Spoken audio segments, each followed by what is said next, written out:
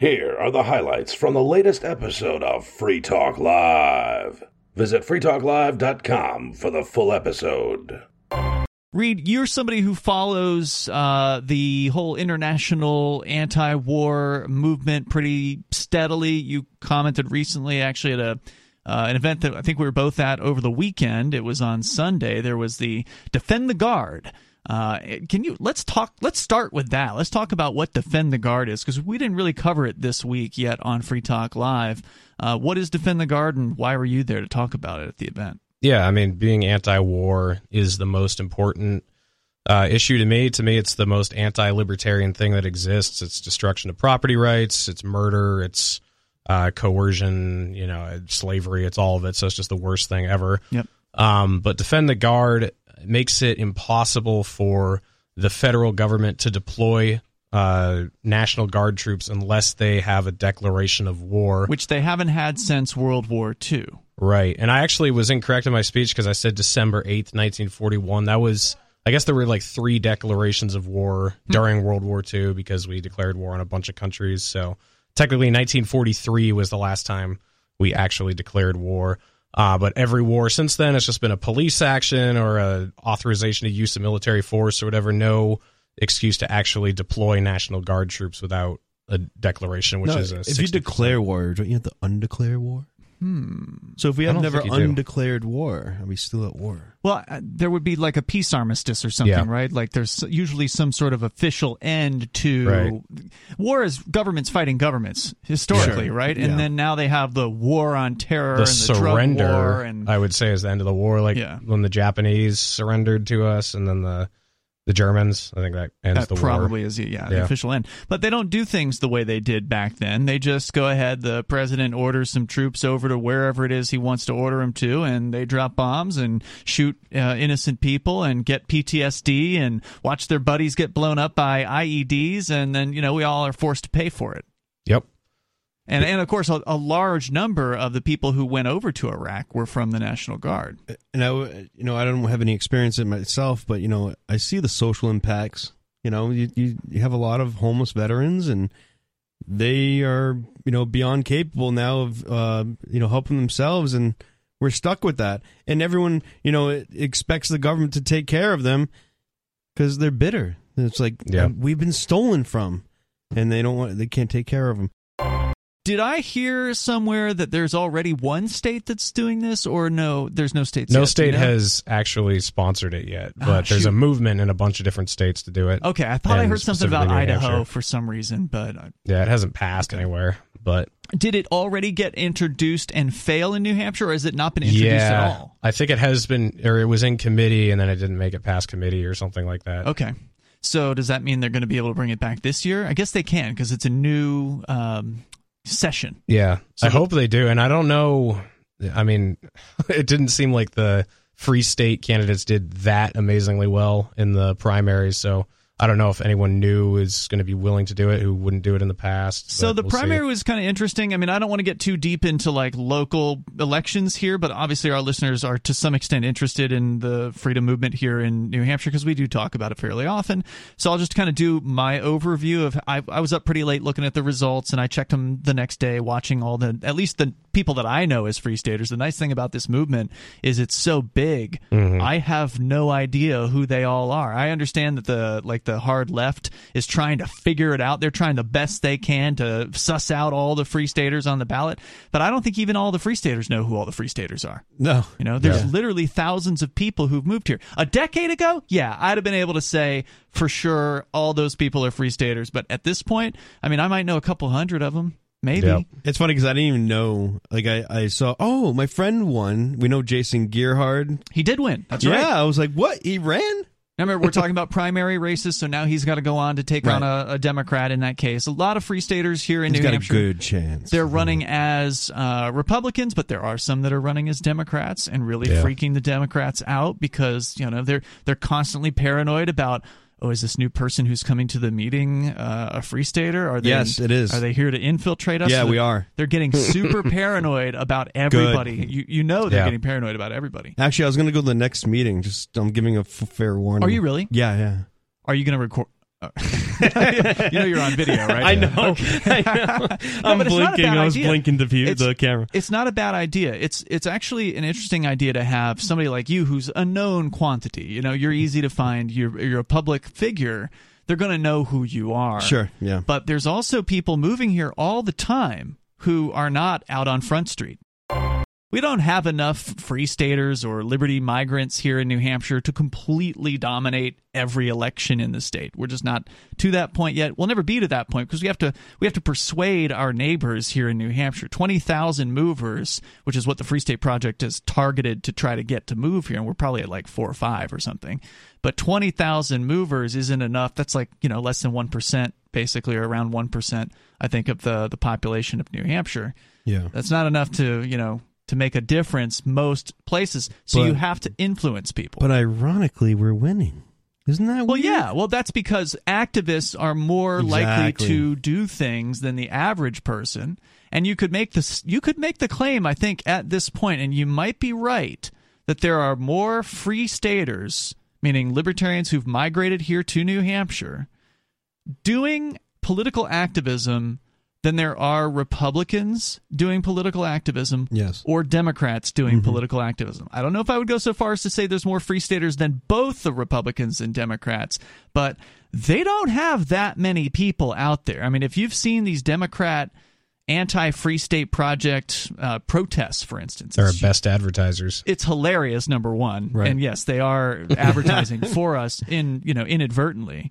But the biggest one was here in Keene, and to their credit, they did manage to turn out like 30 people. And Joey, you and I were both attending that thing. Maybe a little more than 30. Like on their side of things? Yeah, on their side of things. Yeah, I would say about that. Yeah. And there was about 15 or 20 Free State Projects. Yeah, we essentially doubled the rally for them. Yeah.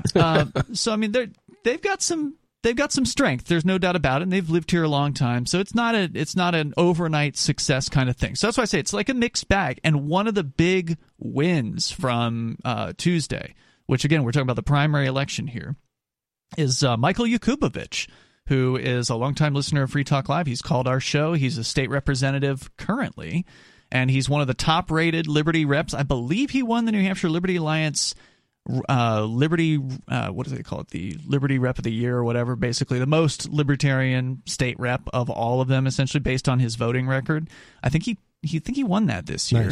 Nice. And so he's an A+ rated state rep. Guy's got principles. He's a Russian immigrant who came here to escape the Soviet Union. So he's got a real interesting kind of personal history. So presuming sort of the usual thing will happen, and that is more Republicans come out than Democrats in a heavily Republican district, seems likely. He's likely to defeat whoever it is the Democrats put forward, and they couldn't even find someone to run in the Democratic side of the race. Now, as I understand it, they did get a write-in candidate qualified, so there should be someone to oppose him. So he's not guaranteed, but it's like probably 90+% that he's going to get elected, and that will be the first Free Stater state senator in New Hampshire history. So that there's alone, no other state senators, huh?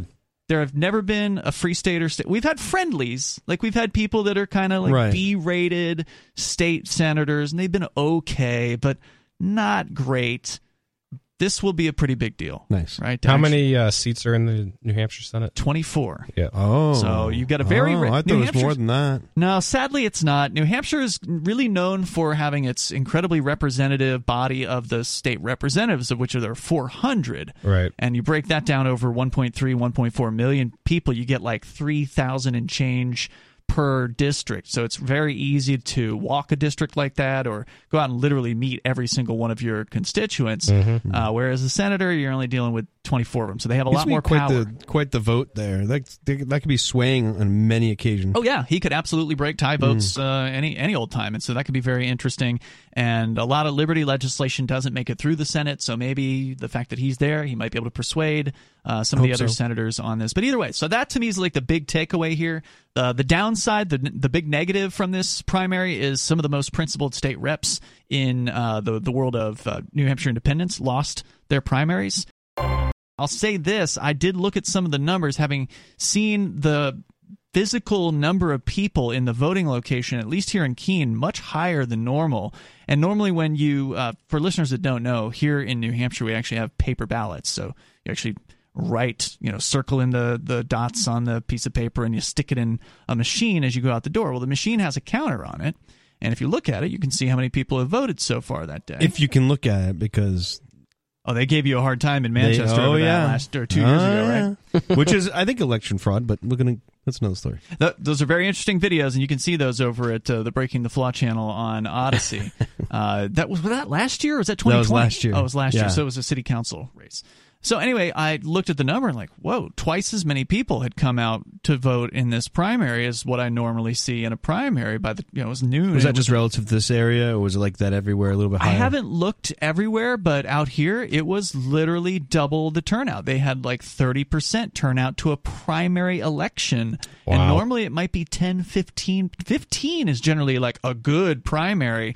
And so looking at the actual numbers, way more Democrats came out than Republicans did. Now, of course, Keene's a Democrat town, so that might be to be expected, but it was a lot of people coming out. Now, of course, that does, beg the question of, are we going to see a big blue wave coming up this year? Are you chuckling? What do you think?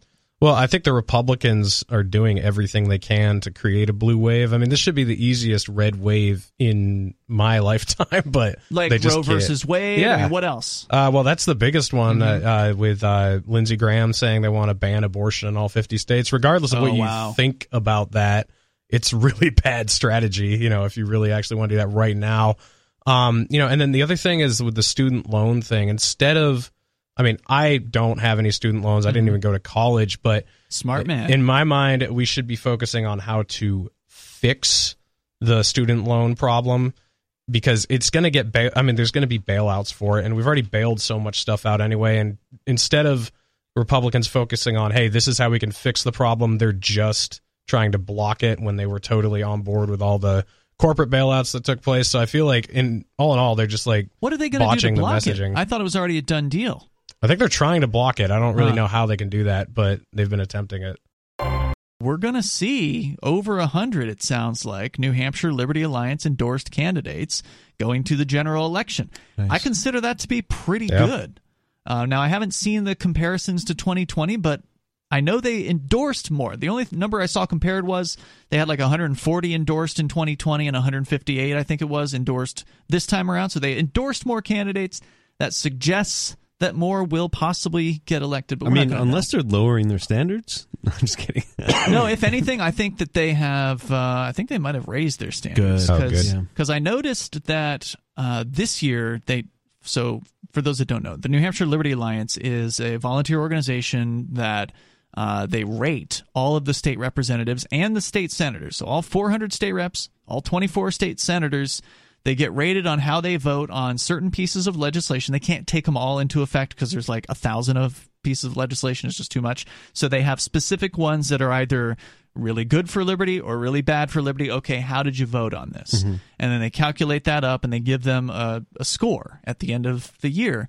And, well, in this case, it comes out in the middle of the summer. But anyway, this year's, the most recent one, session came out.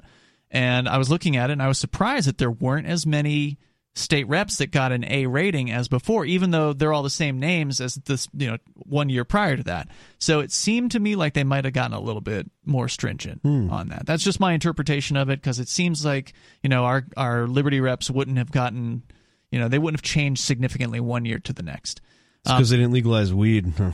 Well, and I'm actually glad they didn't, because I don't know if you... I agree. The legalization proposals have been really bad here in New Hampshire. I think they had 3 last year. And they're all bad. Yeah, they're terrible. The opposition is basically Thomas Massey's opposition on the, what was that? The national act that they were going to legalize marijuana. Isn't it the same thing? Like they're going to put so many taxes and regulations on it that it's not... They want to treat it like alcohol in the state. Right. Yeah, I don't know what the taxes were going to look like as far as taxes, but they definitely were going to have regulations on it. Mm-hmm. I think that they would be foolish to... If they're going to do a taxing scheme, they would be foolish to have anything but the lowest tax. I think if they're going to do taxes, New Hampshire should say, Kind of like how New Hampshire has that rule that says we're the first primary, no matter whatever happens in any other state. New Hampshire's the first primary. They should do the same thing for cannabis taxes. No matter what any other state does, we will have the lowest cannabis tax. Right? That makes sense. That's going to get business here. It's going to get people to move here.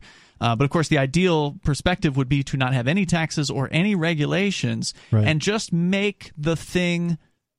Legal's not the right word. How about allow us? Allow it, right? Well, I don't like allow. Depenalize. Yeah, like Remove decriminalize. Like you don't need to put cuffs on me for taking a puff. And this was a discussion I actually had with Zephin, who's one of the activists with the New Hampshire Liberty Alliance. It's like legalization, at least in the history of it being used, always means to make legal. And to a lawyer, that means, well, we got to have laws.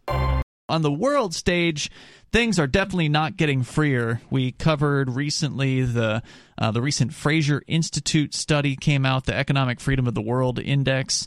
I don't know if you guys follow that at all, but sorry, no. It's interesting. It's been coming out for at least 2 decades that I've been paying attention, and the U.S. is, surprise, not number 1. I believe it went from number 6 to number 7. What is number 1? Believe it or not, Hong Kong is still the most economically free place as of the numbers from 2020. So the report came out, last week. So it's called the 2022 report, but it looks at numbers from 2 years prior. That's how they always do it, because they have to crunch all those numbers and wait for them to be released and all that. So, it's not a free place socially. I almost feel like we can't even count them because of everything that's happening there since it's ever existed, I guess you can call it economic freedom is what it is. I mean, you don't have a lot of freedom of speech in Hong Kong, right? Yeah, it's just so weird. You have to mix them all together. Run a business. I just look at and they do have they do have a human freedom index that they come out with as well, but that one hasn't come out for a couple of years, so I don't know if they've stopped doing it or maybe it's coming soon for this recent year. But and then in that case, Hong Kong is not number 1. Well, I'm questioning this poll in standards. Okay? It's not a poll. It's whatever it's a study. It is. Study. It's a meta study, right? So experts say they look at a lot of other studies on a variety of different subjects, and then they come up with a score. Okay. Anyway, the U.S. dropped on that chart. And, of course, China's way down the chart, and Russia is way down the chart. The headlines here from Washington Examiner, Russian President Vladimir Putin and Chinese leader Xi Jinping met in Uzbekistan, where they reaffirmed their commitment to strengthening their relationship and putting their mark on the, quote, global scale. The two authoritarian leaders met on the sidelines of the Shanghai Cooperation Organization Thursday in Xi's first trip outside his country since the start of COVID.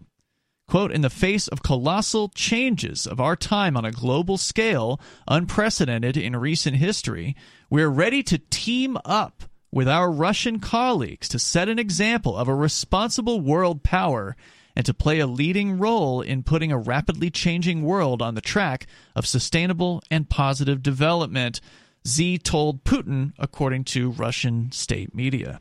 Do you think that humans by nature are supposed to be, pushback kind of people who want to be independent, or are humans by nature people who just want to be told what to do and have a strong leader around, bossing them around? Unfortunately. Yeah, and it seems heavier on the latter side. Yeah. I want to say something else, but I'll say it differently. But fish around and find out. You know what I mean? It seems like it's tilted more in the negative direction as society has evolved over thousands of years. It seems like a long time ago, more people would have been self-sufficient and more rebellious. But now that we have such a consumer society, there's just this desire for complacency and having everything put in front of you, so people are less likely to rebel. Well, there's no doubt that environment is a huge factor there. Yeah. But the question is, given without the environment of government school and without the environment of this consumer society where everybody's comfortable and, there's no real challenge, that kind of thing, given just without those things, the nature of the human, how would it go? And we don't know. Yeah. I don't think there's really any way to answer that question. But certainly the people who are, in these various positions of power, they definitely understand how to manipulate, and they've been incredibly successful. And nothing made that clearer to me than the whole COVID situation. I mean, it was, even to see the supposed live free or die state just putting on masks all over left and right, it was like a real shock to the system. I think the state of nature is to try to flourish and try to compete and try to outdo something else. Like if you look anywhere else in nature, nothing looks for pure survival or pure existence. It's always trying to push to the next level. And I feel like humanity used to be more that way, and as we've evolved and gotten more more technologically advanced, we've kind of given that up almost. Yeah, we've kind of relaxed with the conveniences, but don't want to take responsibility when the hard challenges are in front of us. So they just kind of sit back and go along with it because it's too hard now. They got too comfortable too long, and now they have to flex their rights, and people don't want to do it anymore. In fact, Xi Jinping told Putin that they're going to team up with their Russian colleagues to, quote, set an example. The Chinese leader addressed Putin as his, quote, dear and longtime friend, and said further that, quote, under conditions of a global pandemic, we continue to maintain effective strategic contacts, particularly through phone calls. Putin, in his speech, said China has some concerns with the Russians' war in Ukraine, a surprising acknowledgement signaling at least a small divide between the two leaders. However, China is not going to be putting sanctions on Russia because China is making big, big money off of all of this. As we discussed recently, the natural gas that Russia is now refusing to sell to the European Union, well, it has to go somewhere. And people in China are buying it, and then they're flipping it by selling it to the people in Europe. Go figure. So the middlemen in China right now are very, very happy people because not only does China have all the natural gas they can consume at probably a decent rate, but they also have all the natural gas that they can sell to whoever it is in the world wants to buy it at 2, 3, 4, God knows how many times whatever the market rate is, because the Europeans are complaining right now because their power bills are tripling or quadrupling or in some cases dectupling, like they're 10xing in some cases. Insane. So that money's going into somebody's pocket. It's all worth it for Ukraine, though. All worth it to deprive the authoritarian government that is Russia to instead buy it from China. That's exactly, and that's the thing. They're actually saying that, right? Yeah. Like the people in the European... China and Saudi Arabia, two great governments. India, I think, is buying some of it as well. The European Union presidents or whoever they are, the politicians there, they're saying things exactly like, well, yeah, you guys are going to be cold this winter, but do it for Ukraine. You know? God. As though the politicians are going to suffer in some way. Right. They're not going to. No. I'm sorry, people are still living in Ukraine? Why? Well, you can't get out. Why? All I can say is I know we're going to be hurting for fertilizer next year because tons of exports of fertilizer come out of China and Russia. Really? Yeah, and so it's going to have a heavy effect on farming next year. That's not good. Another co-host was talking to us before this. I guess apparently they're trying to pass legislation to register your gardens. Ooh, yeah, Matt came in here and he mentioned that. I forget what the program was called. But, like, go figure, though, like, with the fertilizer situation, and, like, I think it's the nitrogen is the issue. They don't, and, like, this is happening all over the world. And I forget what country, I want to say it was Cambodia, is where they went green, right? They signed the Paris Agreement, and now, I'm pretty sure it's Cambodia. But they are not allowed to use synthetic fertilizers, so now they have to use natural fertilizer, which requires, from animals, so like cows, poop, and there's just not enough poop to go around. So their production is down like almost 50%. So the food prices in these countries are just massively going up. Well, right, because if you can't fertilize your plants, then you're going to lose more of them, right? Like they're not going to be as healthy. More of them are going to die. And so therefore the supply is going to lessen and the prices are going to go up. And right? Yeah, but their excuse is, but the environment, we need to save the environment. And you're not saving the environment, you're killing the environment. Like we have a certain population of people. We can't, dominate the world's surface with cows just so we can not do synthetics. But well, plus how are you going to buy what little food might be out there if you don't even have a job. Like if you have nothing, right. Like with all these businesses in Europe, and it's going to come here, right? Because the prices of things are generally going to go up. So it seems like America is going to get the last of the damage, the economic damage from these sanctions. Sure. But you've got businesses right now that are seeing their power bills are going dramatically up. And haven't they doubled in New Hampshire? The supply rate doubled. Yeah. So it hasn't quite doubled the final bill, but like a good chunk of it has gone up significantly. Right. Of course, they've been sending God knows how many dozens of billions over to Ukraine. And in the meanwhile, the people of the United States, have trouble even paying the power bill. Yeah. Right? Well, I mean, it worked so well de-escalating things by sending all this aid to Ukraine, so might as well try it with Taiwan. And, well, of course, now the mainstream media is crowing about how, Ukraine is pushing Russia back. I mean, do you buy any of those stories? I don't know. I mean, I'll be honest, I guess it wasn't really the beginning of the war, but when they invaded back in March, was it? March or April? March, I think. This was the first time I was really paying a lot of attention while an all-out war was taking place, because there'd been wars in the past that I just hadn't really paid attention to.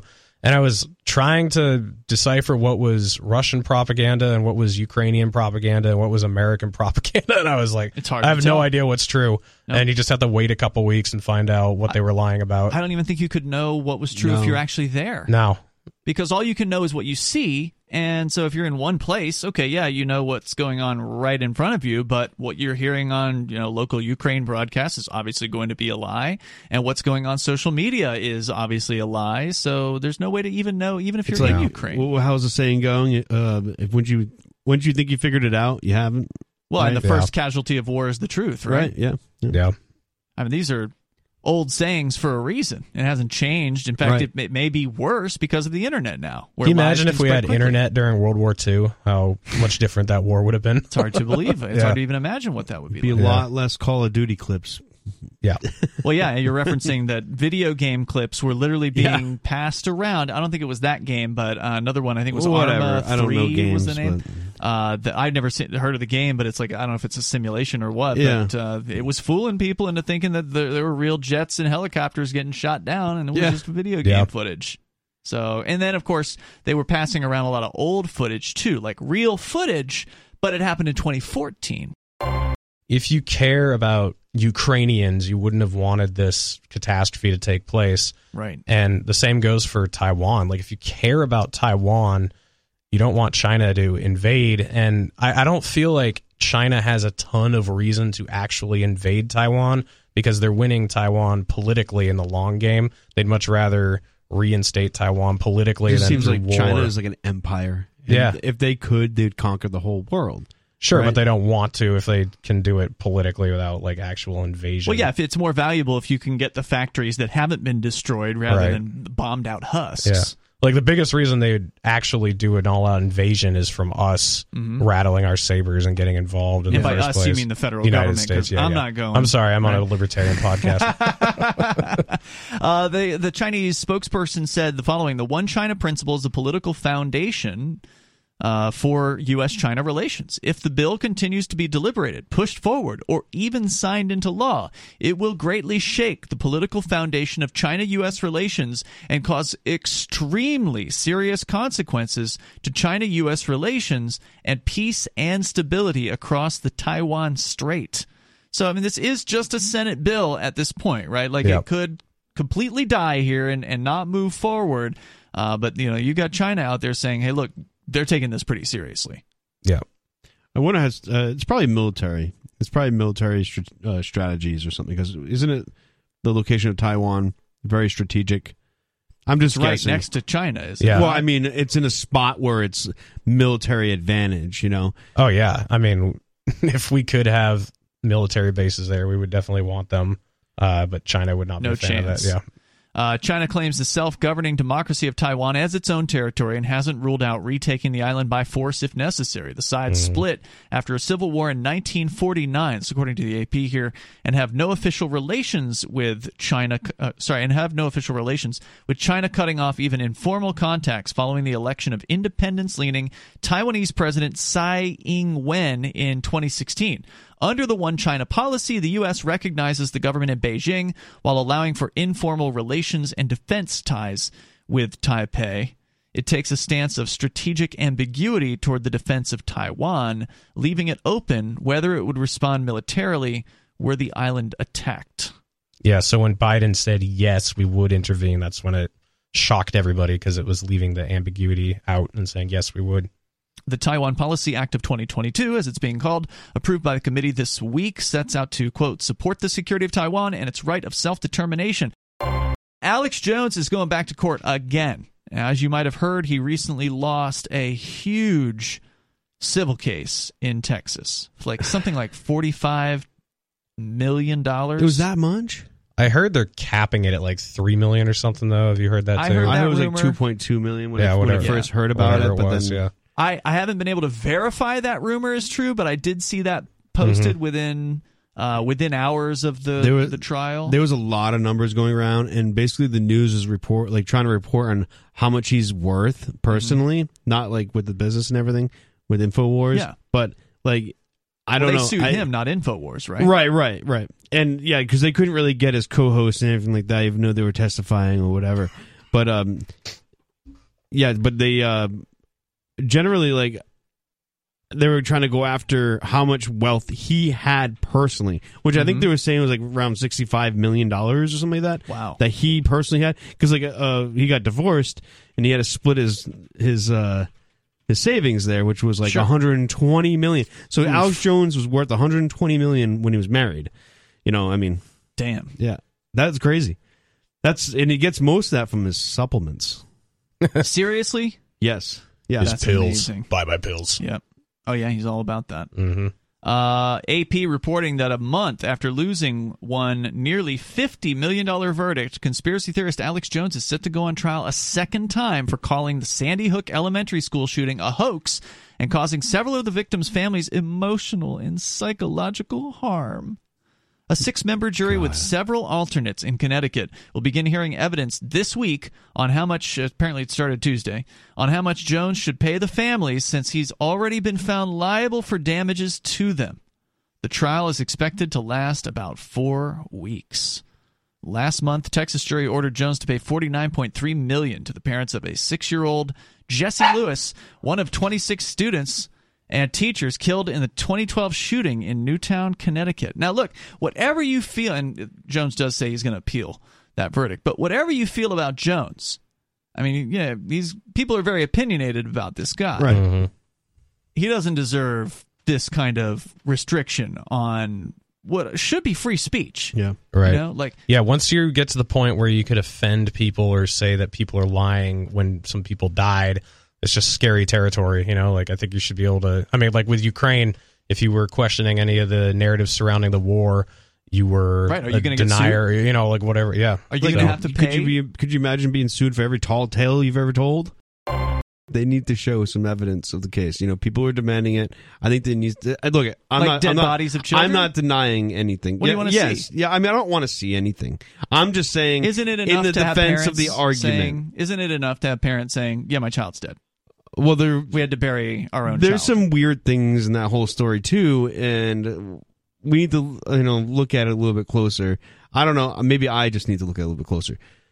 That's all, but I looked at that there was this actor guild, and a lot of the parents were part of that acting guild. It was really strange stuff. I don't know if you guys ever got into the conspiracy of it. No, I have not dug that deeply into it.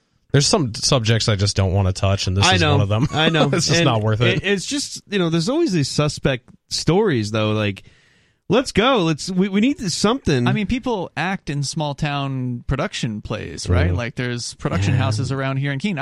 Johnny Ray was one of our co-hosts for years, and he's an actor in the local area. It's kind of odd. It's just odd what was going on with it. Everybody knows these people because it's a small town. I mean, I don't know where Sandy Hook is exactly. Apparently, Newtown, Connecticut. Doesn't sound like a big city. Drove by it a couple weeks ago. Yeah. Is it a big city? No. It's so small. Like having a play that local parents are involved in isn't like unbelievable. I understand that, but I think there's some creepy stuff surrounding it. All right. as Well, well, if you've been paying attention, I'm just going to ask. I'll play devil's advocate here for you. Yeah. What happened to the kids? I think they're dead. I mean, you ask me a personal question. I'm just saying, in Alex's defense about this whole situation, is if you're not getting any hard evidence, you're allowed to question these things and pull it out. I think people should be allowed to question. I don't disagree with that. But is he making claims that it never happened? Is that what he's making claims about? I think at one point Jones did say that. I think he has denied entirely. I've not listened to his show in any meaningful sense at all. When this was all going on, I was kind of paying attention to the whole Alex Jones thing. He called it a hoax, apparently. Well, this was like in the first 2 weeks of it all happening, so it's like, wait until the facts come out kind of thing before you start making claims. Well, you never get the facts from the government. No, you're not. So, yeah. I mean, you just kind of have to take some people's word for it. And if there are enough people out there saying, yeah, my kid was slaughtered by an insane shooter, right, I don't think that's unbelievable. Now, if you want to go into conspiracy land, was the shooter put up to it by the government? Was he brainwashed? There's a lot of interesting theories out there, and who knows what the truth is behind these things. Right. Or was he just on meds, and he was just one of your typical school shooters who, is on one of these SSRIs and goes insane, and instead of killing himself, decides to kill other human beings, which is one of the quote-unquote side effects of some of these SSRIs, as I understand it. So, the simplest explanation is usually the one that's correct. Isn't that Occam's razor? Mm-hmm. So I tend to go with the Occam's razor on these things, but that's not to say that, there's no other possibilities. There certainly are. Do you really believe guys in caves across the world that live in desert really was able to fly planes into these buildings and take it all down? Or were they just pitting to blame them? A lot of the conspiracy videos were getting posted around for the anniversary that just happened, obviously, over the weekend. And so, of course, I don't spend any time on this generally, but it was right in front of my face, like, oh, what's this one? And somebody showed video of what looked like explosions happening inside of Building 7 right before it came down. Mm-hmm. What was that? Was that, did they edit that video? Is it? I think that video is edited. You think it's fake? Yeah. Okay. Could be. That one is. But with 9/11, this is why I hate Alex Jones. But because, it's hard to know what's real. Yeah. I mean, Alex Jones has sensationalized everything to such an extent that no one wants to look beyond the official narrative on a lot of these subjects, whether it's 9/11 or whatever it is, because instantly you just get lumped into this category of someone who doesn't believe there were planes, or, where the official story is that the Saudis gave logistical and monetary support to two hijackers who flew Flight 77 into the Pentagon, and that they were the CIA, the NSA, and eventually the FBI were monitoring the hijackers in the cells around the country, and they never communicated with each other and botched it, and then they ended up flying the planes into the buildings, and they never stopped them. Invaded Iraq. Yeah, but then you got Larry Silverstein's comment, which was further questioned by our friend Luke Radowski from We Are Change. Larry Silverstein said in an interview that Building 7 was gone, and we decided to pull it, right? Mm-hmm. So, and then Luke questioned him at a press conference, and Larry Silverstein just wouldn't answer it. Mm-hmm. Like, these are really literal words to use, and he wouldn't defend himself from what he had said, and that's all out there. Yeah, it's very questionable. There's no doubt about it. So a little bit more on Jones here.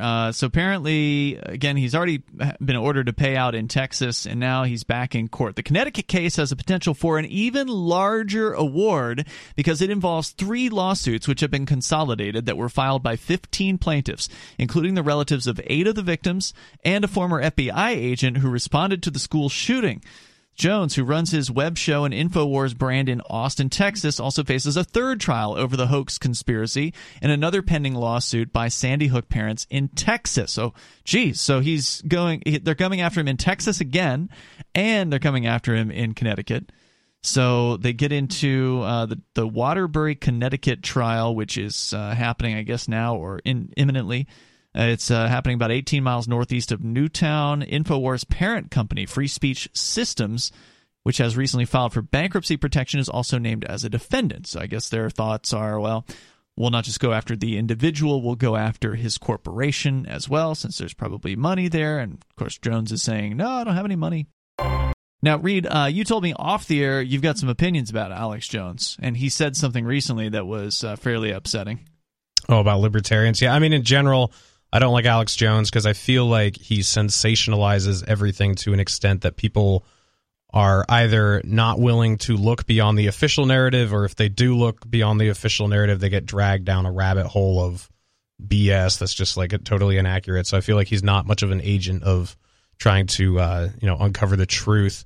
But yeah, he went on Steven Crowder's show, I think yesterday, and said he is now anti-libertarian, which I'm actually okay with that because, I mean, when has he ever been pro-libertarian? Well, he says he was back in like the 90s and the early 2000s, which I think is kind of accurate. Maybe so. I know Scott Horton actually used to know him way back in the 90s. There certainly is a lot of overlapping, things with Alex Jones and the libertarian movement. I mean, you had, Ron Paul on his show many, many times. Actually, he did, but then he went all Trump in 2016. Yeah. And like, if you were going to make the argument Alex Jones was a libertarian, he sure as hell wasn't after Trump. Yeah. Yeah. I mean, he seemed to have kind of turned around after Trump lost, but that's typical for Republicans, right? Republicans always sound more libertarian when they're not the ones. So he who finally are in power. had that feeling when, like I did with Ron Paul not winning. He got that feeling when Trump didn't win.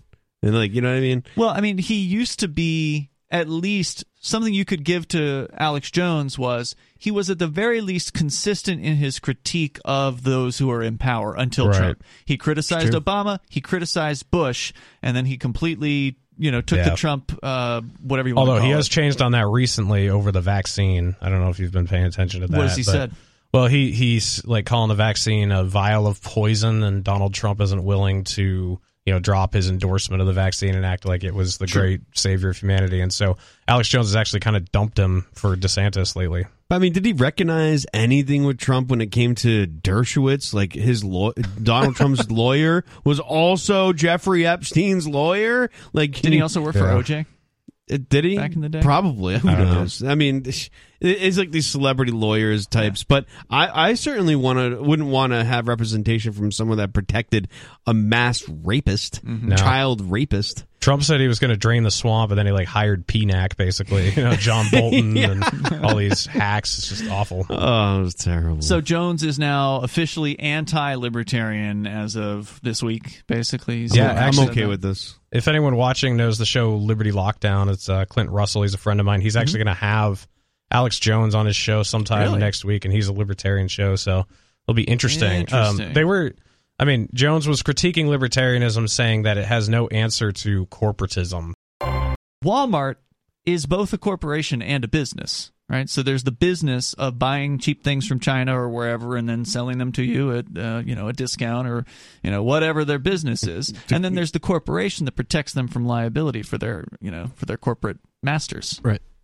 So that's what would be one of the things that would be different in a libertarian society is we wouldn't need that crap. Now, that's not to say that there shouldn't be protections for stockholders, right? So if you own stock in a company and somebody kills another person or somebody gets crushed by a forklift or something happens on the job, the stockholder shouldn't be held responsible for the day-to-day decisions of the employees of the company. Those individuals should be held responsible, and I think that that's just something that would shake out in the marketplace. Like juries or arbiters or arbitrators would understand those differences. You don't need a file folder with a corporate gang known as the government to protect you from those things. I feel like it's a cop-out for corporations because they're lobbying the government to write all these regulations, and these are the ones that are abusive that the left is really what the left used to be so against. But now it just seems like, if as long as it's favoring us, we'll let them do it. We'll build all this legislation to restrict everyone and make them wear masks and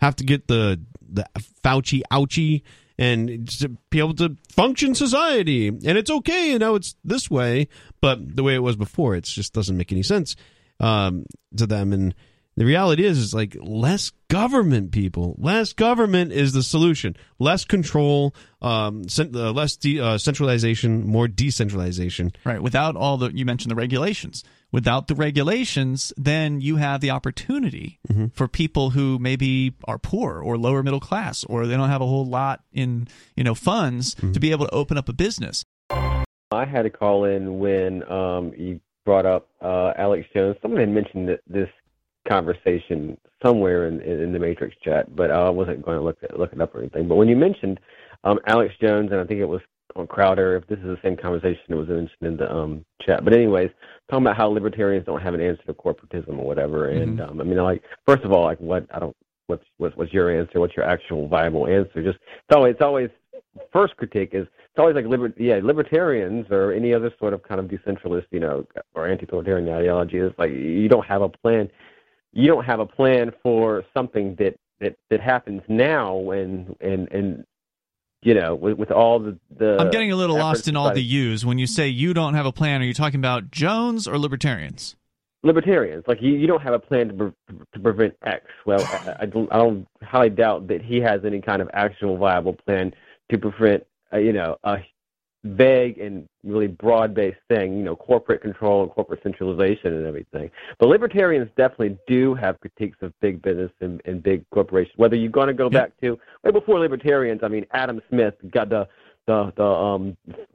founder or whatever, the guy that first did the scholarship on capitalism, which wasn't talking about capitalism at all, hugely critical of business interests way back then, all the way to like someone like Murray Rothbard, who is absolutely very much into like very left-wing critiques of what big business did in the progressive era and revisionist history on that and everything. But it's been constant, and it's just been for various reasons. If there's anything where libertarians have not messaged this very well, it's been the exception, I think, basically, or it's been the fault of maybe libertarians for a while in not messaging that, because that's very much a part of libertarianism. Well, just to clarify, when you say the libertarians aren't messaging, you're saying that generally you feel as though libertarians don't focus on the issue of corporate control and a connection to the state and their power because of that? I think that there was a period of time where maybe that was not the emphasis of libertarians. So people have the kind of, impression that libertarians are all for business, for corporate control. I mean, well, those are two different things. Yeah. We have a convicted felon who did 5 years in jail, and now for he's what? Going to be actually. So for what? What did the felon go to prison for? Okay, so he had a theft ring. He stole a bunch of stuff. They had him on camera that he ran a theft ring. Okay, that's bad. Okay, so that he will be on the ballot running for state representative. Oh yeah. So now he's going to be a professional thief. He did it in the black market. Now he's going legit. Makes perfect. Yeah. What do you think about this, Sarah? Well, I mean, look at this. Do you know which party he's going to run on? He's going to run on the Republican Party. I don't think it matters. Well, I mean, go figure, right? Well, I mean, that goes to tell me that I'm a Democrat. So that proves to me that, yes, I am a Democrat. Wait, I thought you were a communist. Well, Democrat socialist. I am a communist. A communist that works for the Democratic Party, and a lot of people have asked, is the Democratic Party the Communist Party or Socialist Party? Well, isn't there a Socialist Party, like the Socialist Workers Party? DSA. Or wait, are you also Democratic Socialists of America? Are you also a nationalist? Right. Do you believe in nationalism? Well, that's what I'm talking about. So no, I know. I'm just curious. I'm just curious. We can carry on. But are you a nationalist too? I don't know what that means, but that goes to tell me that the Republican Party, they're a bunch of crooks. But you guys claim that all the politicians are crooks. But yes, I think that's right. that the Republicans are even more of a crook because they actually hired a felon, and there's a judge that allowed him to be put on the ballot. Hey, want to hear something crazy? Sarah, you got to hear this. This is crazy. My friend, Jason Gearhart, he is a felon. He just won. He's a House rep. He's awesome. He's not a House rep yet. He won the primary. Right. He won the primary. But he is awesome, and we love Gerhardt. Yeah, here. And I'm proud of his felony charge. I don't think he should have went to jail, but I don't know about this theft ring you're talking about. Like, I want to hear more about what that theft ring was, because like maybe this guy. What was he stealing? Yeah, I mean, was he like stealing back his taxes type of thing? No, they're stealing things out of stores and stuff like that. But what's funny is that he actually had a degree from UNM afterwards, so he cleaned up his act. I was going to say, isn't it possible that he's no longer the person that he once was? Can't people change? That's how so that we had a judge here that allowed him to be put on the ballot because I changed. I was young, I was stupid, and I got a degree from UNIM. I turned my life around, so I want to be able to run. But he ran for the obviously the Republican Party is a crooked party. I'm sure you all have heard that the Facebook people have been collecting communications between private citizens in regards to January 6th and the 2020 election. And this is without a subpoena. This is without probable cause. And they've been collecting this information and sending it directly to the FBI's domestic terrorism unit. Now, after they've collected these from state representatives, from individual citizens, and they've collected the most famous, I would think, was the My Pillow guy. What's his name? Mike Lindell. That was from a Facebook They collected all of his because he wrote a Facebook streaming video, and so they sent that information to the FBI's domestic terrorism unit, and then they about a month and a half later they decided to ambush this fella Mike Lindell at a Hardee's drive-through. Yeah, that was a couple days ago. They took his phone. They had a warrant to seize his phone. Yep. Yes, and they didn't give him a reason why. They just took his phone. And I'll tell you why. It's because they want to get as much evidence about Trump and his associates as they possibly can. That's obviously what's going on here. But what you're saying to me isn't a surprise about Facebook. We know that Facebook, of course, in the beginning of actually prior to the COVID really kicking off in March of 2020, Facebook had already entered into an agreement with the NIH or whoever it was, the federal government gang, to give them free advertising, millions of dollars worth of advertising for free, right in time for the COVID rollout. I mean, these people have been working hand in hand with the state over the last decade. So what you're saying is not a shock, but there it is. Well, they're doing this without authority from the law. Actually, well, they don't need to. It's their private platform, and they can give over whatever they want to. I mean, look, if you're giving them information, they do what they want with it. Believe it or not, Facebook has a law enforcement backdoor, and you can go to it, but don't try to get into it, right? Yeah, so you just sign up your name in official capacity, and they'll just reveal whatever they want. So whatever you've done on Facebook, anyone listening out there, it is easily accessible. Absolutely. Well, the FBI is doing something highly illegal. What's that? They don't have probable cause. They do not have a subpoena to acquire. They don't need it. I get what you're saying, and I want you to be right about this. I wish I had those protections with those things, and that's just if you're afraid to get caught with something, don't do anything on Facebook. You just listened to the new extended Free Talk Live Daily Digest. We felt this format was more appropriate for our podcast audience and decided to make it our official podcast. If you subscribe to the Daily Digest or full episode RSS feeds, please resubscribe to the main FTL podcast feed, which you can find at feeds.freetalklive.com. The other feeds rely on a third-party service, and though they'll have the same content, we can't be sure how long they'll stay online. If you still want the entire radio show, you can listen live every night from 7 to 10 Eastern at freetalklive.com. Full video archives are at video.freetalklive.com, or tune into our 24/7 stream for the latest show at listen.freetalklive.com. Free Talk Live's amps will continue to receive the full 2-hour radio show with no recorded commercials via podcast through Patreon, so please join amps.freetalklive.com for just $5 a month. Thank you for listening to and sharing Free Talk Live.